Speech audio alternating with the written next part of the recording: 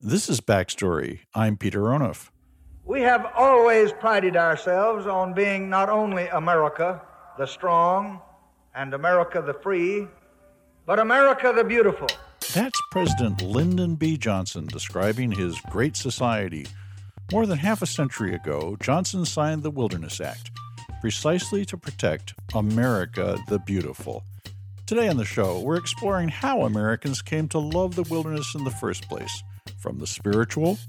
Imagine yourself in Hetch Hetchy on a sunny day in June, standing waist-deep in grass and flowers, while the great pines sway dreamily with scarcely perceptible motion. To the endangered. If you said it's not wilderness if humans have influenced it, well, then there's no wilderness. A history of wilderness in America today on Backstory. Stay with us.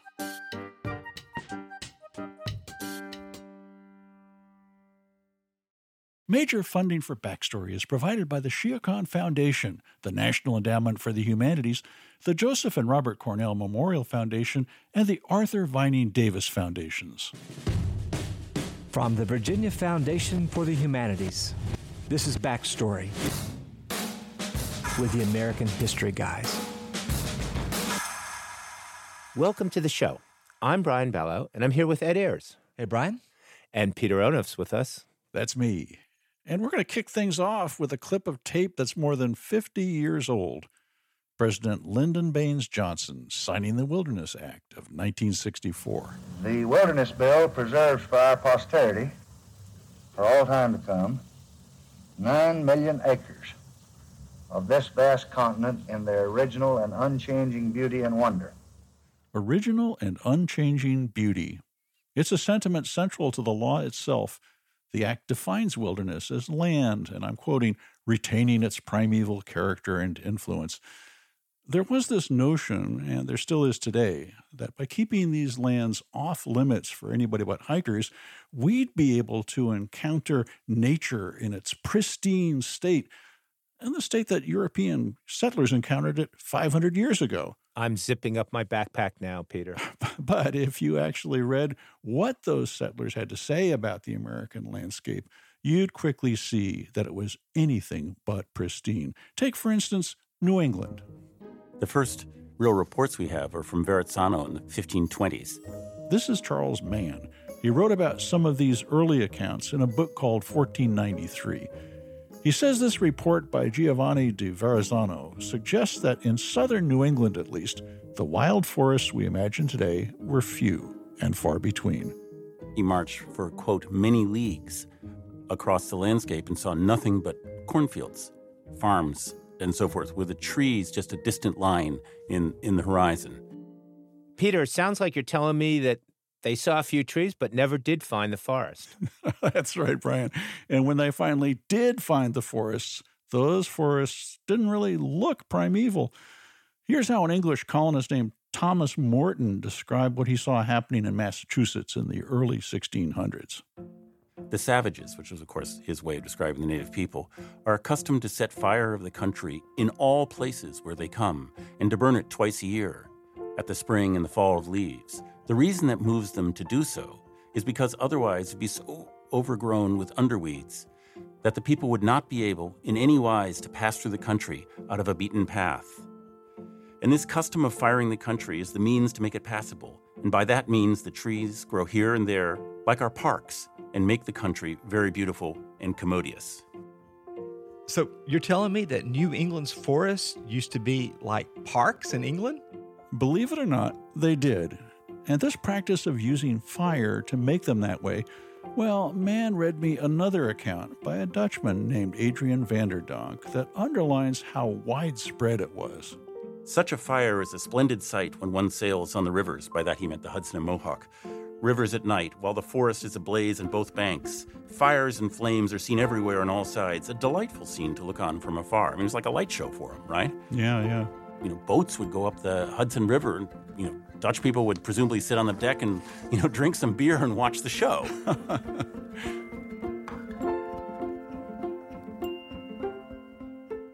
So, Charles, taking the broad view of, New England and what becomes Anglo-America, how much of it is subject to management by native peoples?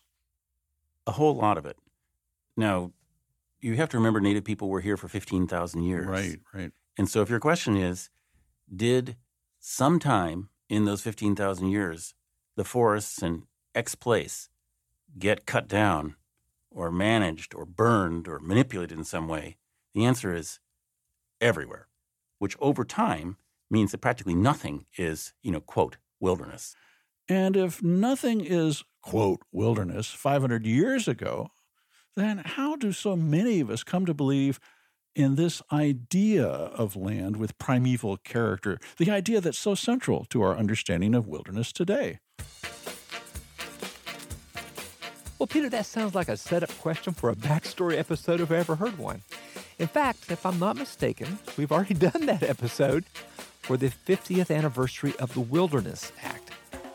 And we're going to replay that show for you today. It's got stories about how the War Department exploited a fear of the wild in the 19th century, about two men who sparred over the value of wilderness 50 years later, and about the people already living in the woods that a new national park was meant to, quote, protect. And yes, we've got the story of how the Wilderness Act of 1964 came into being in the first place. But first, let's return to my conversation with Charles Mann. One way of understanding how we got this image of dense, primeval-looking forests in New England is that a lot of those forests have actually looked that way for centuries. But according to Mann, that is a product of human history. You see, right around the same time those Europeans we heard about were writing about the park-like woods, the people who made those woods look that way were dying off in droves. Over the period of a few decades, upwards of 90% of New England's native population was wiped out by Old World diseases. So when the Pilgrims famously arrived in 1620, what they saw was this agricultural landscape. They saw farm fields. They saw skeletons of bodies all over the place. And so what they settled in was an emptied, not an empty, an emptied landscape. It was a tragedy. It was a cemetery. Right. Well, what happens is they move into these cleared areas. Something like the first 50 English settlements in New England were on top of abandoned native villages. Right. So that erases those villages completely. Erases those villages. And then, of course, the people who come 15 years later don't even really know that there was a village there to begin with. Meanwhile, the landscape around them changes as well. And part of it they clear and then they plant a whole field of wheat or something like that. And then the stuff that they don't clear, they leave alone. Right. They don't burn. And the result is that the undergrowth grows up and it becomes thick and dark and tangled. And you get this kind of bifurcated landscape that's much more similar to what they would have been familiar with in England. So in New England, the name is right. They literally did their best to recreate the landscape they were familiar with. And as they erased evidence of prior management and occupancy, then there's a collective amnesia or forgetfulness about what the first settlers had right in front of their eyes. They could see this. They moved to these areas that were open because they had been cultivated. Absolutely. Until by the 19th century, you have this curious thing where Thoreau, right, who we think of as Mr. Wilderness, right, in the 1850s, 1857, I think. And he talks about how when he goes into the Maine woods in that wonderful 3-part book, Into the Maine Woods, he actually can't go into the woods for large sections because the undergrowth hasn't been burned and it's so thick that it's impassable. So what they do, here's the report. The walking was worse than ever because of the fallen timber. The fallen trees were so numerous that for long distances the route was through a succession of small yards where we climbed over fences as high as our heads. Now, think about this. He's going into the Maine woods. He actually can't walk in the woods. He has to go from one farmland to the next with the woods over here. That's wonderful. Which shows you how much the landscapes. You have John Smith, who's reporting, when he goes to a place like Jamestown in about 1610, that the woods are so open that he can ride through them at a gallop. And he was so crazy, he may actually have done that. And here, Thoreau can't even walk through the woods in 1850. So you see, a huge ecological transformation has taken place. So, in a way, our modern notions of wilderness really focus on what we take to be untouched places And we want to cherish these as if they were a route back into a deep past, Right. when it might be more appropriate to have a better understanding of what has happened to the lands we live on. You know, Thoreau, and again in the Maine woods, keeps talking about the universal dense evergreen forest. And he took that as this timeless thing that had, always been there. He didn't know better. I mean, we have the advantage of 100 years of historical research. I don't want to diss Thoreau, who was a remarkable guy in every way, but he got that part wrong.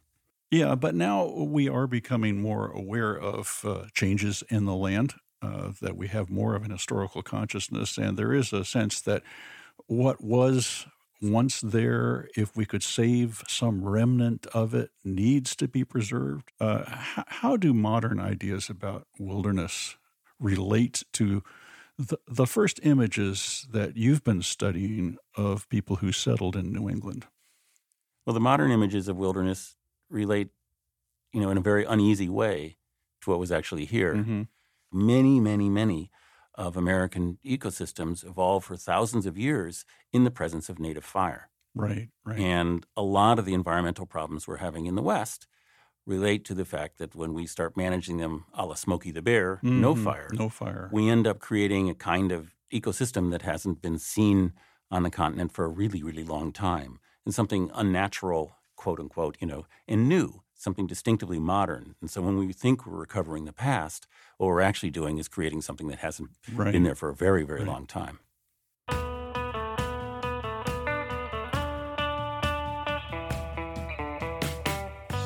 Charles Mann is the author of 1493, Uncovering the New World Columbus Created, and before that, of the bestseller 1491. He spoke to us from the wilds of New England Public Radio.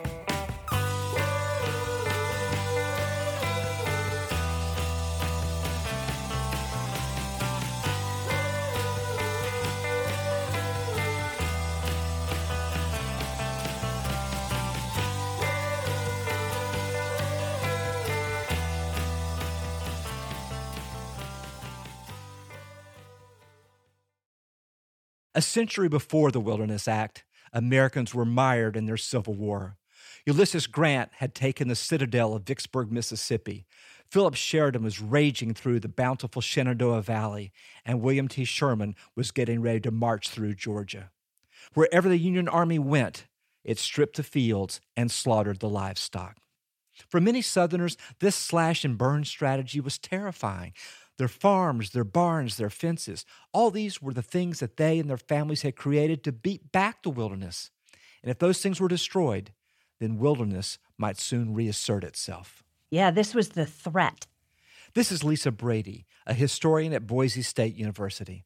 I sat down with Lisa to talk about the threat of wilderness, not only on the landscape of the South, but also on the psychological well-being of Southern whites. The Southern people, whether they supported the Confederacy or not, had spent generations in managing and trying to exert some kind of control over their ecosystems, over their environments. And to take that control away was to throw them back into a state of wilderness. And so these battles where Grant in Mississippi and Sheridan in the Shenandoah and Sherman in Georgia and the Carolinas went through and destroyed agricultural implements and sort of laid bare the agricultural landscapes, they were taking civilized landscapes and making them into wildernesses. And so that's the language they used. This was the threat of taking Southern civilization and throwing it back into an uncivilized wild state. Do all the damage to railroads and crops you can. Carry off stock of all descriptions so as to prevent further planting. If the war is to last another year, we want the Shenandoah Valley to remain a barren waste. How literally should we take this? I mean, how much did they really convert this bucolic landscape to a wilderness, Lisa? Well, I think that there is certainly some hyperbole on the side of Sheridan and Grant. And I would suggest there are even some hyperbolic statements on the part of those who experienced the campaigns, some of the Southerners. Right. But I don't think we can dismiss their views entirely, especially not those who were the victims of it. There are some really fantastic letter and diary entries by some of those who lived in the Shenandoah Valley who talked about how Sheridan had, in fact, turned this lovely, gorgeous, fertile valley into a wasteland.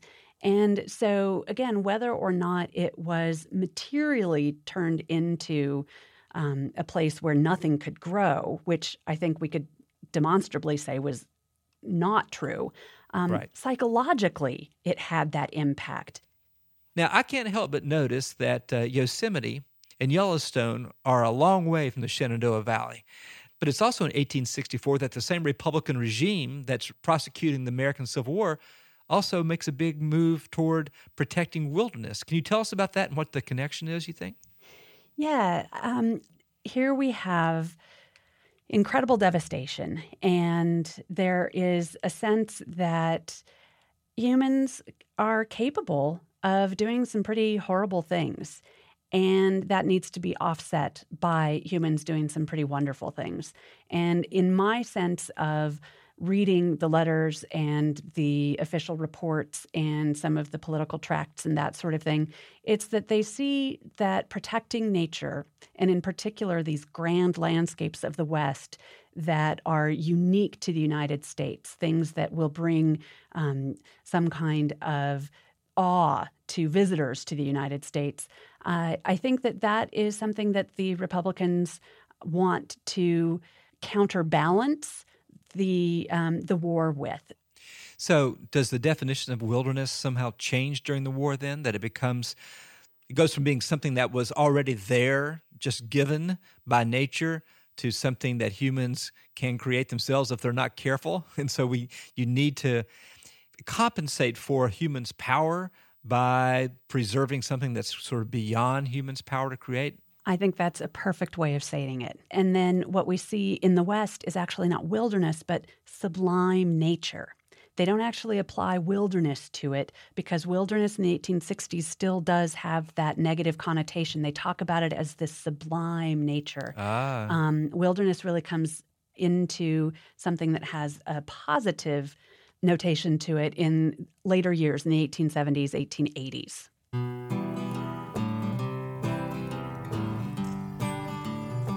Lisa Brady is a historian at Boise State University. She's the author of War Upon the Land, Military Strategy and the Transformation of Southern Landscapes During the American Civil War.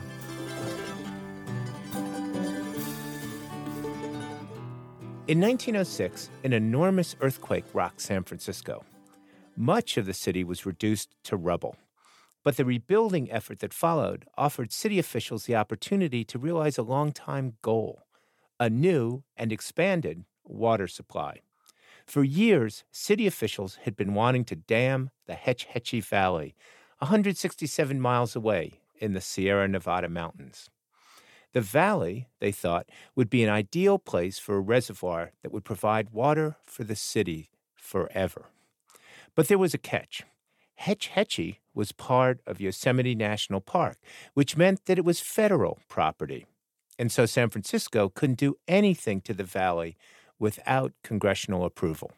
Because Congress was involved, the question to dam or not to dam sparked a 7-year debate that was followed by Americans all over the country.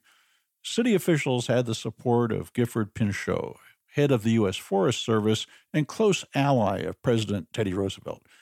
But the plan met fierce resistance from legendary naturalist John Muir, who had been instrumental in making his beloved Yosemite a national park. He wasn't going to give up Hetch Hetchy without a fight. Char Miller is a historian who has written about this battle.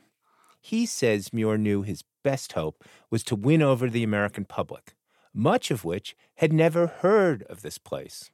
For Muir, the case was easily made through religious language that he knew his audience would understand straight out of the Bible, even though couched in more romantic terms. And from Muir's point of view, what made mountains so important was their capacity to humble us.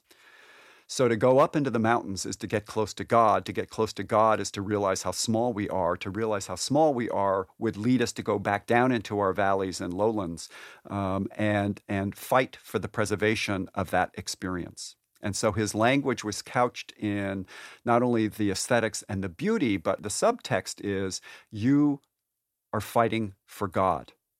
Well, if you're fighting for God, the other side has to be the devil. For instance, when we think about the religious language, listen to this framing of John Muir in a chapter he wrote in a book published in 1911 as part of the opposition to Hetch Hetchy. These temple destroyers, devotees of ravaging commercialism, seem to have a perfect contempt for nature, and instead of lifting their eyes to the God of the mountains, lift them to the almighty dollar.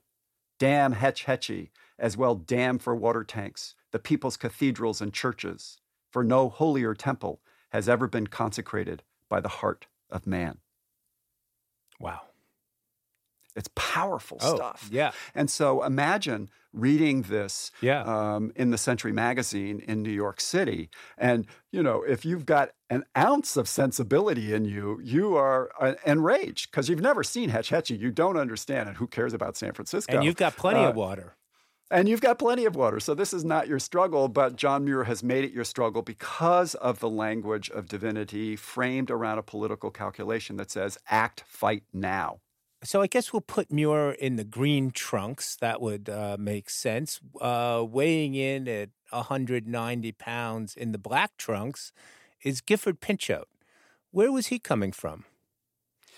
The classic antagonist to Muir in the case about Hetch Hetchy is always framed around Gifford Pinchot, who, like Muir, was tall, spare, thin, deeply in love with nature. But his love of nature and its aesthetic power and also spiritual ethos, which he felt deeply as well, is tempered by a political sensibility that part of the calculation that any land manager has to follow is that these lands produce value for communities. Some of that can be aesthetic. But if you're going to have national forest and reservoirs and the like, they need to have economic value for the communities that surround them and that make use of them, or otherwise you'll never get what you want. That is to say, people who don't see value in these landscapes are going to devalue them and thus not support them. Use it or lose it would be Pinchot's model, really. Yeah, I think if you did not use it, then the publics that Right. surrounded it would say, you can't have it anymore. All right, I understand where Muir and Pinchot are coming from, but who are they appealing to? Describe some of the supporters for each. So if you think about Muir's brilliant, evocative rhetoric, who's reading that? Well, it turns out that much of New York, Philadelphia, Boston, the huge population base in the United States, and including the Great Lakes cities as well, these big industrial places where no one has seen anything like Yosemite, is transfixed by his language about this landscape. And they start to go out as tourists. I mean, he's really a kind of Barker for Yosemite in a way. Pinchot, whose language is not this divine, flowery rhetoric in the ways that it is for Muir, speaks to the rising middle and upper middle classes in those same cities who are also reading Muir about the prospects for a more progressive society that would benefit enormously from those who have expertise like Pinchot and like many of his readers, and who want the United States to be a better place than it is. And so you could read Muir and Pinchot. You could be the same person reading them and be pulled by both of them because both of these men are offering dreams of a future that are pretty beguiling. And so much of this is about an urbanized population drawing off of its own industrial energy that's now beginning to think about landscapes in ways they probably had never thought about before. Well, how is this resolved? The dam was built. The water is still impounded. San Francisco is wet as a consequence of Hetch Hetchy disappearing under all of that volume of water. And so in 1913, the debate reaches its crescendo. In the end, Congress voted in a really interesting way to enact legislation that would provide money to build the O'Shaughnessy Dam. And the interesting way in which Congress acted, you can look at the votes. And the farther away the voter was from Hetch Hetchy physically, the more likely they were to vote with John Muir. The closer they were to Hetch Hetchy physically, the more likely they were to vote with Gifford Pinchot and those who were promoting the Hetch Hetchy Dam, because the West saw its interests as allied with those of California. If San Francisco could do this, maybe Denver could do the same thing. So this was the opposite of not in my backyard, which we're so familiar with today. Oh, yeah. No, it's exactly the opposite. It's kind of funny, actually, that the first great battle, it not only goes national, but it meant that it was about somebody else's water that you were happy to either give away or take. And yet it also helped shape the dynamic that in time would say, wait a second, maybe we don't want these dams, plural, because every river in California and most in the West have been dammed subsequently. And part of what we're looking at is the first shot across the bow, which says maybe not all development is good. And what we've slowly come to over the last 100 plus years is figuring out what that actually means.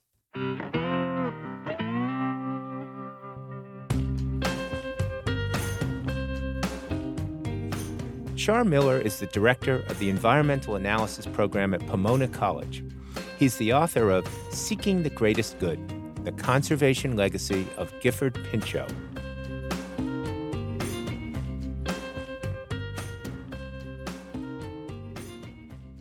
Ed, Peter, I want to go back to the beginning of that interview because I'm really struck by the degree to which Muir's language is simply steeped in religion. And I want to make a case for religion in Pinchot's view of the world. Pinchot felt that nature should be used in a practical, pragmatic, utilitarian way, which is the point at which I turn to you. So let's talk a little bit about the history of the religious imperative to be useful and to work and to use nature. Yeah, well, I think the first thing to say, Brian, is that Pinchot's religion, Muir's religion, is not the good old-time religion. Because if you go back to the 17th century, if you go back to the first encounters with the American wilderness, it's not a great place. It's not a cathedral. In fact, it's the devil's playground. It's a house of horrors. It's a dangerous place, and it really is a dangerous place. And there may be a certain amount of awe involved in that, but there's more a need to overcome that wilderness, that wild place, because that is emblematic of the wilderness inside. Because we are the devil's playground, just as the wilds are the devil's playground. So that theological orientation is very alien to both of your guys in this dialogue they're having in the early 20th century. I would say, Brian, you're exactly right about Pinchot drawing on a religious tradition. It's not that he's a secularist and that he doesn't care about nature. He does. He has religious feelings, sensibility. But it comes from really the Enlightenment, natural religion, deism. Think of nature's God. That's in the Declaration of Independence. What does nature's God intend for us to do? Nature's God is disclosing his secrets to us, that is the laws of nature, so that we can flourish, we can develop wilderness into a cultivated landscape. And there's an aesthetic there that is a notion of beauty in development. So it's really about realizing God's intent for man by getting the maximum use and value out of nature. You might say higher use. The first English settlers in America were quite aware that there were human beings in that nature, that wilderness. They were the minions of the devil, that is, Native Americans. They were savage, and the settlers put that savagery at the beginning of civilization. You had to overcome that savagery. You had to displace those people. Be fruitful and multiply, because that land can sustain a great and flourishing population. And the fact that there are a few Indians running around hunting animals, in effect, the Indians are animals. You need to cultivate and civilize them to bring them to a higher state. So what's beautiful in 18th and 19th century America is improved and perfected nature. Got it. And that clearly is where Pinchot is coming from. But Muir has this very flowery vision of nature, if you will. Ed, where does his very different kind of religious language come from? Well, let's think literally where Muir is coming from. First of all, which is Scotland, but he moves to the United States to Wisconsin when he's 11. There, he memorizes, Brian, this gives you some hint, the entire New Testament and most of the Old Testament. Wow. He can recite it. And then he and his brother both avoid the draft of the Civil War and go to Canada where they work in a sawmill. Yeah. And then He just couldn't cut it. Apparently he could. And so then he walks all the way to Florida from the upper Midwest in 1867 in the midst of the wreckage of the Civil War. And so, we pick up our story with Muir as an old man in which he's basically retreated to the far west as his last refuge to protect wilderness. But he has watched the story that Peter's describing unfold over 200 years. I mean, that story of reducing the wilderness happens over and over and over again over this vast territory of the United States. By the time Hetch Hetchy comes along, there's been a whole lot of development going on. Do you think that clears the way, clear cuts in a way, the way for a more romantic view of wilderness, Ed, in the second part of the 19th century? Yeah, you talk about Muir's language. It is romantic, but it's also desperate. I mean, it's filled with a sense this is our last chance. Right. In a way, development is degradation. Development is forfeiting God's gift to us. Nature is something to cherish. It becomes something outside of us, just as the wilderness was outside of early settlers. It was a dangerous place. Now this precious place depends on us, on our stewardship, or it won't exist anymore.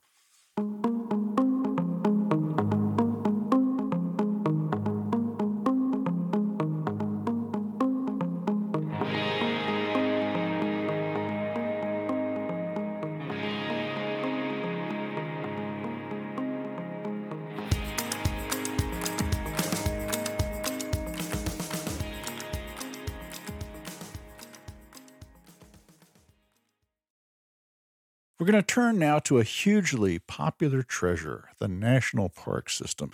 It dates back to the late 1800s, and this summer alone, these national parks will host upwards of 115 million visitors. But not everything about the system is uncontroversial. A few years ago, we sent reporter J.P. Dukes to find out more about the origins of Shenandoah National Park. His story ran in our second episode ever, and when we sat down to produce today's show, we thought it would be worth another listen. Here's JP. This is maybe my 30th time visiting Shenandoah National Park. And usually when I come up here, I'm trying to remember what the world looks like without people or roads or houses. But this time, I'm with a park ranger and we're looking for something specific. Well, striking out. This happens every time. The only problem is, we can't find it. It's not looking familiar? My guide is interpretive specialist Claire Comer, and she wants to show me a site where humans once lived. Well, and I know at this particular site, there's shoes, there's shovels. Before it was founded in 1936, Shenandoah National Park was just an idea, one that began in 1924 when the federal government decided we needed an eastern park, something like Yellowstone or Yosemite, but closer to where all the people lived. It looks so different. Wealthy people from Washington were already visiting the Blue Ridge, most famously at Skyland Lodge. Skyland was a kind of dude ranch of the East, where people could stay in rustic cabins, ride horses, or hunt. Its owner, George Pollock, saw a national park as a way to bring more visitors to the area, and he recruited some of his friends in government and business to the cause. So they filled out a nomination form and sent that in, and this was chosen as one of the sites to look at. The federal government had a specific idea of what a park should be. In the mold of Yellowstone and Yosemite, they wanted stunning beauty, sites for fishing and hiking, and access to roads. But most importantly, they wanted it to be a wilderness, free of human settlement and development. So the Virginians fudged a little bit on their application. They said that this area was pristine and free of inhabitations or developments. This, as they knew full well, was not true. Now look, there's a rock pile. And Claire has just found the proof of that. And there's the shoes. See? Yeah. An old pair of boots. What we've found is one of some 500 home sites that existed before there ever was a Shenandoah National Park. And evidently something collapsed here, maybe a chimney or something. But this one is not just any home site. This one belonged to the great-grandfather of Claire Comer. He actually lived in the valley below, and he paid tenant farmers to live up here and graze his cattle. And the nice thing about it is it stayed about 10 degrees cooler in the summer, so the cows were much more comfortable up here. You said something about driving the cattle up. Uh-huh. Like a cattle drive? Like drive them up into the mountains? Right up Tanner's Ridge Road. That's amazing. So they would drive, 50 cattle up, right up into the Blue Ridge? Probably way more than that. Along with the thousands of farmers and ranchers in the mountains, there was also industry, mines, apple orchards, tan bark harvesting, lumbering. So in 1926, when the federal government okayed a future park, the Virginians had a problem. What were they going to do with all these people living in the mountains? Here's like an old canning jar. It just so happens that at the same time, sociologists and anthropologists had begun to focus their attention on the people living in remote mountain communities. The hollow dweller has no ordered routine of toil. He is unafflicted by the weariness of those doing the work of the world. This is scholar Nancy Martin Perdue reading me an excerpt of a book called Hollow Folk, written in 1933 by journalist Thomas Henry and sociologist Mandel Sherman. His affections are much closer to the animal level than in the population at large. Death of loved ones does not plunge him into the depths and darkness of grief which humanity has evolved. The people promoting the park didn't commission the so-called work of sociology, but they also didn't shy away from using this image of the backward mountaineer to forward the idea that the residents of the Blue Ridge should be removed, not just because Virginia wanted a park, but that they should be removed for their own good. The claim was that these people were devolving in the mountains and needed to rejoin civilization. Mountain life not only does not tend to stimulate mental growth, but also acts as a handicap. The older the child, the less ambition he appears to have. In the end, the park promoters got their way, and in 1934, the state of Virginia decided that the people living in the 200,000 acres that was slated to become Shenandoah National Park had to leave. And people came in and moved them out, burned their house down in some cases, took their things, and carted them off to some other place. So, what's left behind up in these Blue Ridge Hills? Well, nature enthusiasts like me, and people working for the park like Claire Comer. I want to see the people that visit the park for the reason that it was established. They come here to hike, to recreate with their families, to feel some recreation through the recuperative powers of nature. But that's not all she wants them to feel. I want to simply make them aware of the sacrifice, that this did not come without cost to some people. Why couldn't you have a park that allowed people to stay? Well, I think, you'd run into all kinds of things. If the park's purpose is to be where you can walk through virtual wilderness and experience nature, then what choices are you going to make about what they build and how they improve their homes as time goes on? How do you museumify a group of people? You don't. Museumifying the land, on the other hand, now that's something we can all get behind, right? It's what the government was trying to do when it started creating national parks more than a century ago. And it's what's drawn me up to these mountains for years. I want to leave civilization behind, to spend time in a wild space that hasn't been shaped by humans.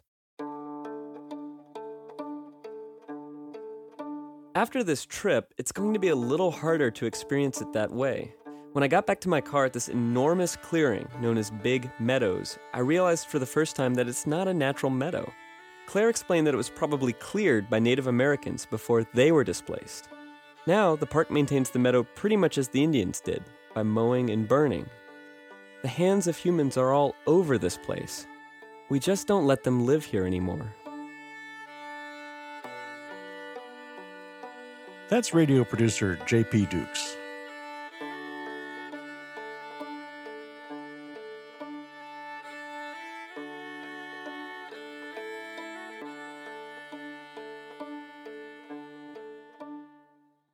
Now, if you've ever visited Shenandoah National Park, chances are you spent some time taking in its grand views from the comfort of your car. Running north-south across the ridgeline through the entire 105-mile span of the park is the famous Skyline Drive. That drive is actually emblematic of the crucial role that driving has played in the development of national parks all over the country. Well, in 1935, the very same year that Shenandoah became a park, a group of outdoors enthusiasts concerned about this trend got together to fight it. One of them was a forester named Aldo Leopold. He called national parks vast, overcrowded hospitals coping with an epidemic of aesthetic rickets. That's my favorite Leopold quote. This is historian Paul Sutter. The point was that the automobile had created a kind of impetus to zip out into these wild places and experience them briefly and then just keep moving on. The group that Leopold and his fellow conservationists founded was called the Wilderness Society. In the tradition of John Muir, they believed that you had to take time to be in nature. You couldn't appreciate wilderness with a quick pit stop at scenic sites. You know, some of these were fairly sophisticated ecological thinkers, but they weren't necessarily concerned foremost about the ecological impacts of roads and automobiles. They were concerned about the ways in which roads and automobiles were driving the modern into even the most remote and wild spaces on the continent. And they wanted to protect some of those spaces from that kind of intrusion. What began as an effort by a few guys who wanted to tromp around in the woods in peace soon grew into a much more high-stakes endeavor. That's because by the 1940s, cars no longer seemed like the biggest threat. Much more serious were the massive public works and resource extraction programs fueling America's wartime boom. And because the majority of these timbering, mining, and damming projects were taking place on federal lands, the Wilderness Society focused its efforts in the belly of the beast, Washington, D.C. They hired on a new public relations chief, a guy who worked for the Fish and Wildlife Service named Howard Zahniser. Over the next 2 decades, Zahniser dedicated himself to building a broad base of support for wilderness preservation, one that included urban Easterners, people, in other words, like himself. He was an advocate for wilderness areas even if he knew he would never see them. And I think he, more than any of this early generation of wilderness advocates, made an argument for the importance of wilderness areas and just knowing that they're there, that in this world we live in, surrounded by all of this development, it's important to know that there are landscapes out there that are truly wild, that are places where humans can go and really be surrounded by the forces of nature, humbled by them even. Zahniser envisioned a new federal system that would designate and protect a network of public lands in advance of any threat, so that activists wouldn't have to go to bat for specific areas each time they were threatened. In 1956, Zahniser introduced the first draft of legislation that would do just that. And while opposition to this bill quickly materialized among mining, timber, and agricultural interests, Zahniser's effort to win over the American public couldn't have come at a better time. America's post-war economic boom meant that people had more disposable time and more money on their hands. And at the same time, there was growing consensus that American life should be about more than simply the quest for wealth and power. When President Lyndon B. Johnson described his vision for a great society in 1964, he talked about a government that would help improve the quality of life in American cities, the quality of education in American schools, and the quality of the water, air, and land in America's countryside. Once the battle is lost, once our natural splendor is destroyed, it can never be recaptured. And once man can no longer walk with beauty or wonder at nature, his spirit will wither and his sustenance be wasted. 8 years, 18 congressional hearings, and 66 drafts after it was first introduced, Congress passed the Wilderness Act nearly unanimously and President Johnson signed it into law in 1964. The Wilderness Bill preserves for our posterity, for all time to come, 9 million acres of this vast continent in their original and unchanging beauty and wonder. Since then, those 9 million acres have ballooned to 110 million. But over that time, the law's definition of the wild has remained consistent. Wilderness is a place, quote, untrammeled by man, where man himself is a visitor who does not remain. The law goes on to say that any wild place should have a, quote, primeval character and influence without permanent improvements or human habitation, which is protected and managed so as to preserve its natural conditions. And that, says science writer Emma Maris, is one big contradiction. The very notion of wilderness is a cultural concept. And the two parts of that are enshrined in the Act, the idea that wilderness is primeval and the idea that wilderness is untrammeled, are our ideas about what counts as wilderness. The idea that it should look the same as it did in the old days, and the idea that it should not have any human influence. Maris is among a group of contemporary ecological thinkers who says that it's not really possible to have untrammeled land and primeval land in the same place. You can't have uncontrolled and historically contiguous. If it looks like it did when Europeans first came to North America or when it was made designated a wilderness, then that's usually because there has been some management. Take Yellowstone National Park. Yellowstone, of course, is a landscape that all Americans feel belongs to them, even if they've never been there. And people have a lot of really strong feelings about what it should look like. And most people want it to look like the way it did the year it was made a park, back in the 1800s. So it is managed to look that way.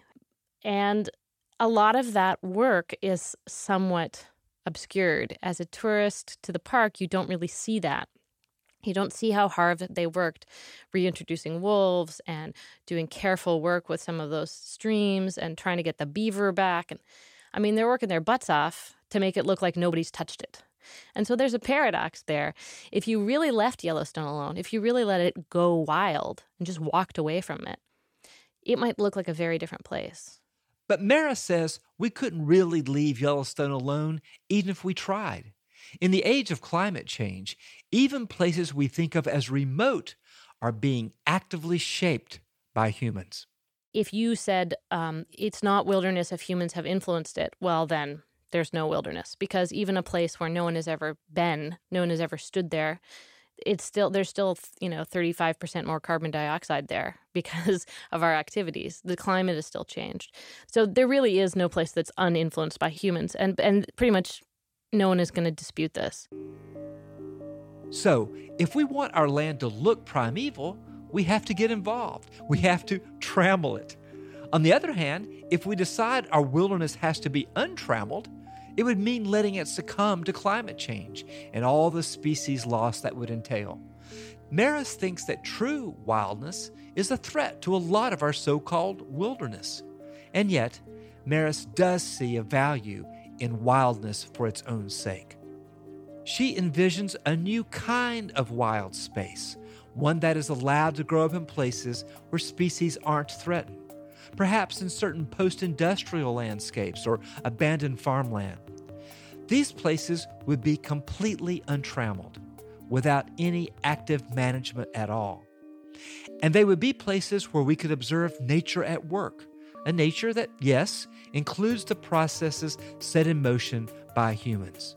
And change, something written out of the Wilderness Act of 1964, would be embraced as, well, natural. But what I don't know, and what I will be very interested to see, is which kind of land will inherit the title of wilderness.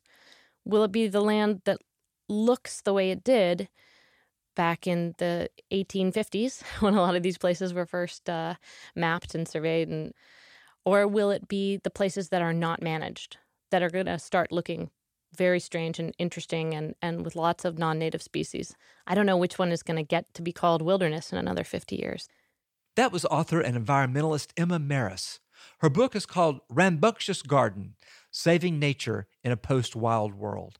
We also heard from Paul Sutter, history professor at the University of Colorado, Boulder. He's the author of Driven Wild, How the Fight Against Automobiles Launched the Modern Wilderness Movement. I'm a real wild one, wild one, wild one, wild one. That's going to do it for us today, but we're eager to hear your thoughts about the proper role of humans in the wilderness. Is it time to put the Wilderness Act behind us and embrace our role as active managers of wild spaces? Or are the wild parts of our country best left alone? Leave a comment on our website, backstoryradio.org. We tweet at Backstory Radio. Whatever you do, don't be a stranger.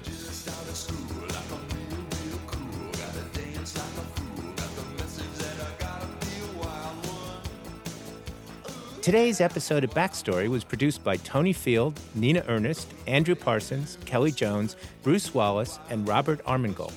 Jamal Milner is our engineer. Backstory is produced at the Virginia Foundation for the Humanities. Major support is provided by the Shia Khan Foundation, the National Endowment for the Humanities, the Joseph and Robert Cornell Memorial Foundation, and the Arthur Vining Davis Foundations.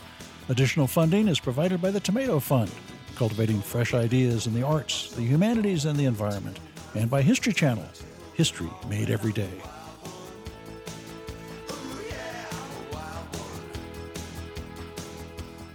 Brian Ballow is professor of history at the University of Virginia and the Dorothy Compton Professor at the Miller Center of Public Affairs. Peter Onuf is professor of history emeritus at UVA and senior research fellow at Monticello. Ed Ayers is professor of the humanities and president emeritus at the University of Richmond. Backstory was created by Andrew Wyndham for the Virginia Foundation for the Humanities. Backstory is distributed by PRX, the Public Radio Exchange.